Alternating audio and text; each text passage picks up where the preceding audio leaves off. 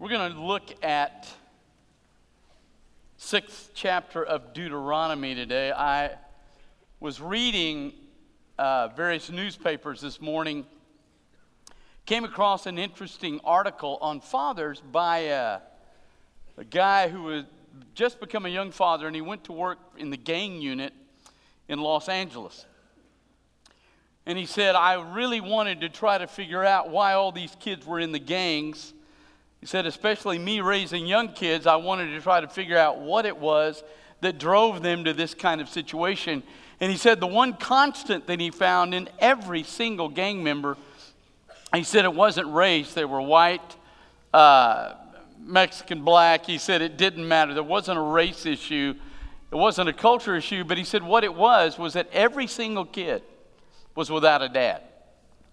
Whether the dad was incarcerated, the dad was absent, or the dad was dead. But he said there was no dad in the life, and there was no dad there to give them, and these are his words, he said there was no dad there to give them a moral compass, a direction. They were hunting for it, they were driving for it, they just didn't know what to do. The gang offered them an opportunity to have some direction, because without a dad they had absolutely no direction in their life, and there was tremendous difficulty for them. So, as dads, we have a tremendous responsibility. Now, the difficulty today is that as a dad, the competition is fierce. You deal with government schools versus public schools. There aren't public and private, by the way. They're government and public. You may not be able to afford the public because you're paying for the government, but there are government schools and public schools.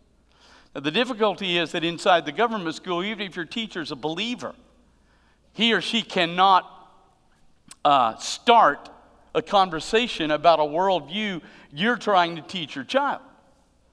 Now, they can if your child goes up to them and starts it, so you're limited, and then you have to deal with the fact that they're going to run into teachers who have an opposite idea of your worldview and will share that in class and will offer material that will be the opposite, and there's nothing you can do about it anymore since the Supreme Court declared certain things they've declared, and so now we can't fight it anymore. You have a competition from your culture. It despises what the Bible would say about you as a father. We live in a day when the attack is on any kind of holiness that God would represent. Again, if you go back to the 50s, even early 60s, sitcoms were all about a single dad in the home, rearing his children. They went to church. It was always in the sitcom. The father was knowledgeable, wise. The kids were not in rebellion. They were not smart aleck. And if they did something wrong, they were corrected. It really hit a nerve because it was the genius of the Cosby Show, that they came along and gave back what we had in the 50s. That's totally gone now. There's nothing there. So the culture is attacking your kids with a worldview that you don't hold in Christ. You have to deal with sports. I love sports. I love playing. I always have. Most of us love sports, and so your kids are going to be involved. And the difficulty with it is if they excel at it, then a lot of times they're going to be pushed out of the only institution that is going to come alongside you and back up what you say in the home. So the competition's fierce. You say, well, that's positive, preacher. Thank you for sharing that with me. I feel much better about being a dad now in this culture. Let me just share with you, though, you need to understand a principle in Scripture that I want you to lock on to, because those things are true. You're going to have to fight them. But I do want you to lock on a principle in Scripture that the Bible says, greater is he that is in you than he that is in the world. And so if I take what God says, not Baptist ideology, I just got back from the convention, and that is just embarrassing.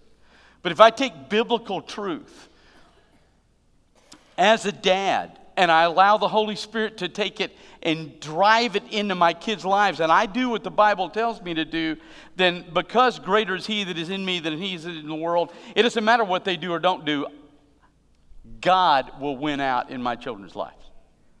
So even though it's a difficult time to be a dad, you still have a power behind you the world can't even begin to understand.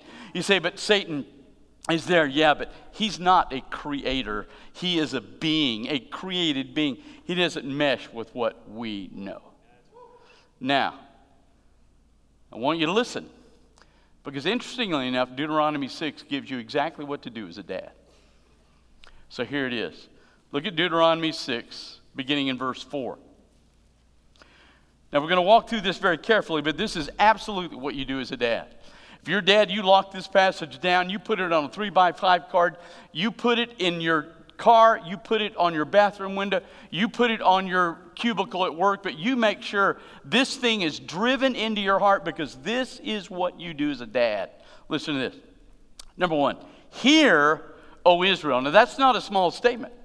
This is called, the theological term for this passage is the Shema of Israel, because the Hebrew word Shema here means literally not just hear, but you better hear in a way that you obey.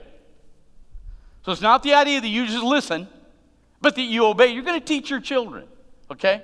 First thing you're going to teach them is that what you're going to tell them about Jesus is not an option. It is not something they can discard or ignore. You're going to tell them what you're going to tell them about Jesus Christ is absolutely true, and therefore they have to yield to it. I've actually had Christian parents come to me, or at least people that say they're Christian, and come into my office and say, you know, I don't like what you preached last Sunday. I want my children to have the freedom to find what they think is true and go with it. And then understand, you don't get the word here. The Bible doesn't give you options. It gives you one direction you surrender to. That's it.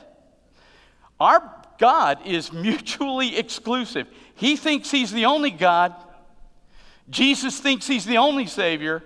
The Holy Spirit believes he's the only person that indwells you and that can change your life. And you have to teach your children. That is an absolute truth they will live under. You don't give them an option. They disobey biblical truth. You bring correction. Now, your job, remember, according to the book of Proverbs, train your child up in the way he should go. So remember, you've been on a road that isn't toward God. Matter of fact, you've been facing away from him on a different road. You come to Jesus Christ. He picks you up. He puts you on a new road that really is going toward God. And so you're going to spend the rest of your life as a dad walking toward that God. Again, we've got to understand something before I go any further. There's no such thing as a perfect dad. You're going to fail. You're going to make some mistakes. You're going to be walking along here and make some mistakes with your kids. You're going to make some mistakes by yourself. But what I want your kids to see is that you get up, you apologize to kids, you correct aberrant behavior toward the Father, not Baptist rules, but what the Bible says about God's character, and you keep walking toward that character so that when you die, your kids can say, you know, Dad wasn't perfect, but he always walked toward Jesus. So that's what you're going to do. Now, listen to what he says. The Lord, our God, the Lord is one. There's all the content you need. That's what you're going to teach your children. Two words here. The Lord, one word in the Hebrew. Two consonants repeated. We don't even know how it's pronounced. There are no vowels in the Hebrew alphabet, but we don't know how it's pronounced because the Jews never pronounced the word. It was holy to them. They believed that it was the personal name of God. Now listen to this. In Exodus 3, you stay where you are, listen. Moses said to God, if I come to the people of Israel and say to them, the God of your fathers has sent me to you, and they ask me, what's his name? What shall I say to them? And God said to Moses, I am who I am. That phrase, I am, is the same word here, the Lord. The Jews were so careful about it. They copied the scripture incessantly, but when they copied it and they came to those four little letters, four consonants, two repeated, they would get away from the table. They would go back, they'd wash their hands and pray. They would come back to the table and they would write very carefully those four letters. Then they would leave the table, go back, rewash their hands, pray again, and then come back and copy the text. Now follow me all the way through today, because this text is important. You're going to teach your children that this God that they are walking towards is way bigger than they can understand. that he's massive, that he is self-existent. What that means is he's always been here, he'll always be there. He's never not existed. You and I didn't exist at one point. Now, we're going to live eternally, but there's a point at which we began. There's never a point at which he began. You say, how to explain that? I don't know. That's why he's God and I'm not. So I don't have a problem that I don't understand him. I don't understand me. I mean, I watched Phil Mickelson chunk a golf ball yesterday, and I'm thinking, I'd have been way worse than Phil. I'd have made that green look like a strawberry patch. So I don't understand me. I certainly don't understand a being who's way beyond me. He's self-existent. He made a universe that our best telescopes can't see the end of. And the Bible says, every son that you see, he has named. You're going to read your kids every verse of Scripture like that. You're going to read them Psalm 139. You're going to read them every psalm that talks about the magnificence and the depth and the incredible distance he is from who we are. And you're going to talk about all that. And when your kids say, I don't understand that, you're going to say, you know, I don't understand it either. But I know who he is. I know he's there. You say, well, what's appealing about that? It's incredibly appealing. You and I live in a world I struggle in. You struggle in. I need, and I'm telling you, I can't help. There was a lady that went through something the other day, and I called her on the phone and said, look, I just got to tell you, I don't have any words. I know you know Jesus, I know the Scripture. I don't have any words, just know I'm praying for you. There are times we go through things, as much as we love each other, we can't help each other. I want to know there's somebody out here that is big enough to handle what I face and that will do something about it. So I want my children to know how massive this God is. And then look at what he says. I love this. Look at this. So you're going to teach him that, and then he says, the Lord, who's God? Ours. The Lord, our God. You're going to teach your children. The second thing you're going to teach them is, look, this God is way beyond you, but he wants to be your God. As a matter of fact, he's one God in three persons. God the Father, God the Son, God the Spirit. And God the Father sent God the Son to redeem you so that God the Spirit could indwell you so that he can get you through this life, and then you will come to me when you die. You're going to teach them that he wants to be their God. And then he sent God the Son to accomplish that. Listen to this. I love this. You stay where you are. The Jews and Jesus, always a wonderful situation. The Jews are mouthing Jesus. Jesus makes this statement. Now listen to this. Your father Abraham rejoiced that he would see my day. He saw it and was glad. So the Jews said to him, not even 50 years old, and you've seen Abraham. Listen. Jesus said to them, truly, truly, I say to you, before Abraham was, I am. So they picked up stones to throw at him. But he hid himself and went out of the temple. He is God in the flesh. So you're going to tell your children that this God that is unbelievable came in the flesh. Well, Dad, why did he do that? Because there are two things God can't do, son. He can't be tempted to sin, and he can't die. But if he comes in the flesh, he can be tempted in all points like we are, and he can die on the cross. And because he went into the grave, son, when I go in, I'm not coming back out. But Jesus went in and came back out because he didn't die for his sins, he died for mine.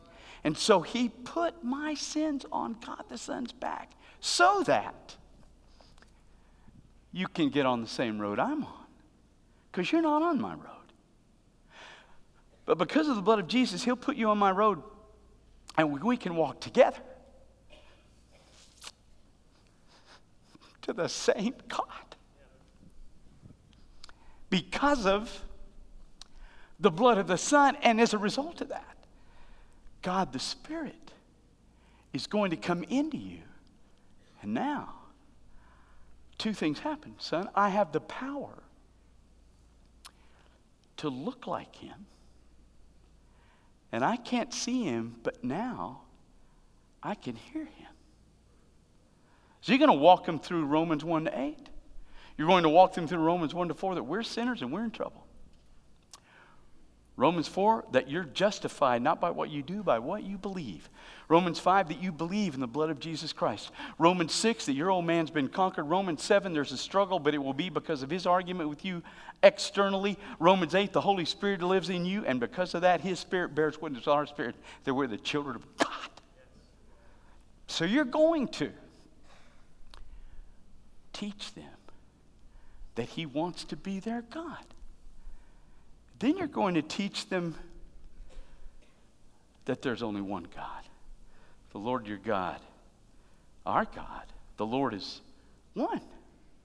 You're going to teach these kids there's only one God out here. That's why you hear him and you obey him. And when he begins to delineate his character to you, and then he wants you to reflect that character, son, through the power of the Holy Spirit, you're going to reflect the character so that you look more and more like him as we walk together on this road toward him.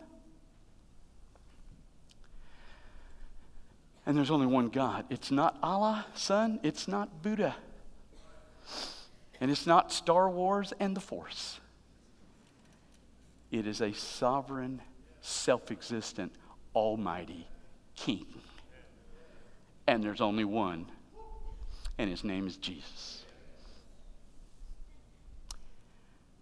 Then you're going to teach your children. Now look at this. Now look at this. You shall love the Lord your God with all your heart, with all your soul, with all your might. Now you're going to teach your children this God that wants to be your God. He's the only God. You're going to hear him. And the way you're going to really do all this, son, daughter, you're going to love him more than anything else in the world. You're going to love him more than me. You're going to love him more than your mother. You're going to love him more than your siblings. You're going to love him more than your teachers. You're going to love him more than your friends. You're going to love him more than your fun. You're going to love him more than your work. There isn't anything you're going to love more than this God we're walking towards. You're going to teach them that. Why? Because if they love him, all his character will be formed in their life. That's why when the guy said, what's the greatest commandment? Jesus said, you should love God with all your heart, soul, mind, and strength, and your neighbor as yourself. On this hangs what? All the law and prophets. Every bit of character that God wants in your life is based on those two traits. You're going to teach them that. Then, look at this. You shall teach them diligently to your children. You shall talk of them when you sit in your house, when you walk by the way, when you lie down, and when you rise. You, gentlemen, dads, are going to be intentional about the truth of God in the life of your children. It's not going to be accidental. It's great if you teach your kid how to hit a flop shot over a sand trap. It's great if you teach your kid how to pivot on a double play. It's great if you teach your kid how to flip a football so it has spiral and some power.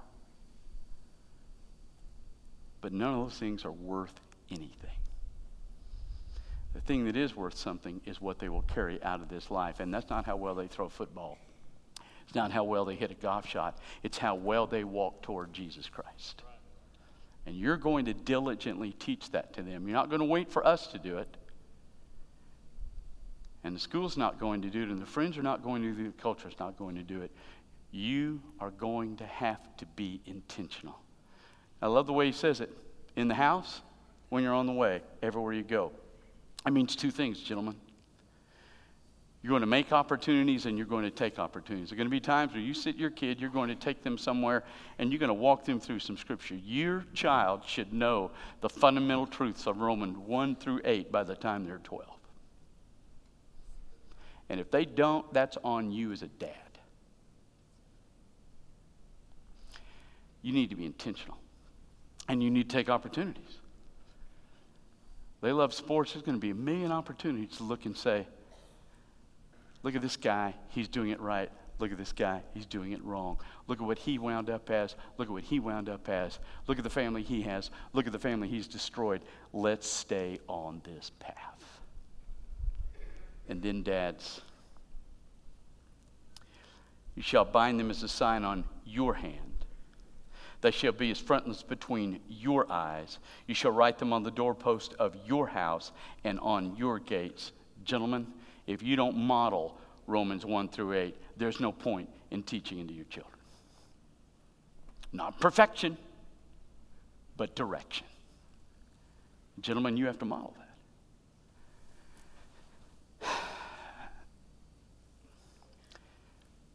I understand. It's Father's Day.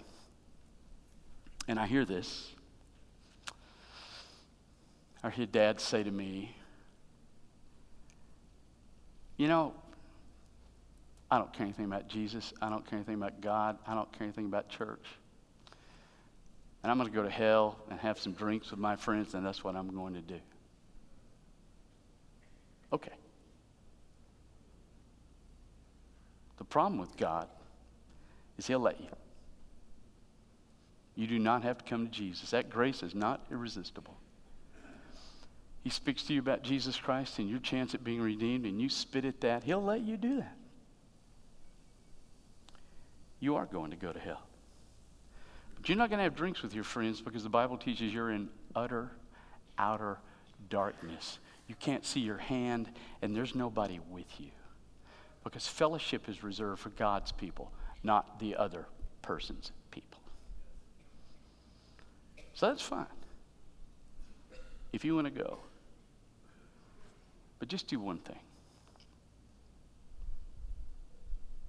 Don't take your children.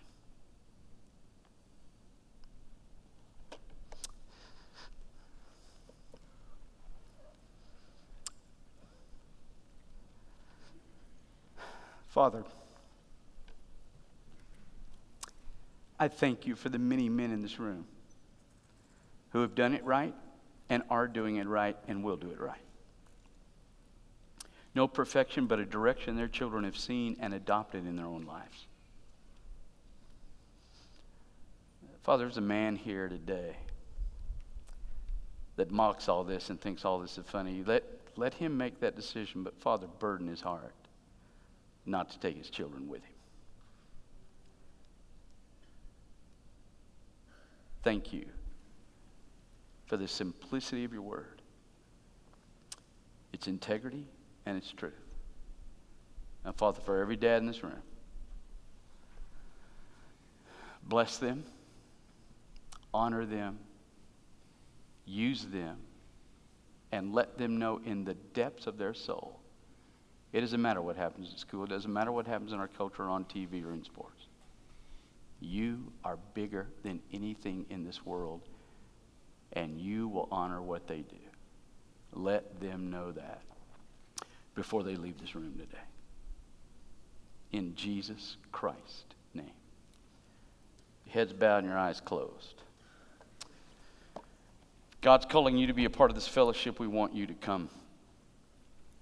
If you've never met Jesus Christ, you're a dad that said that, but you realize you don't want to take your children there, then maybe it's time for you to come.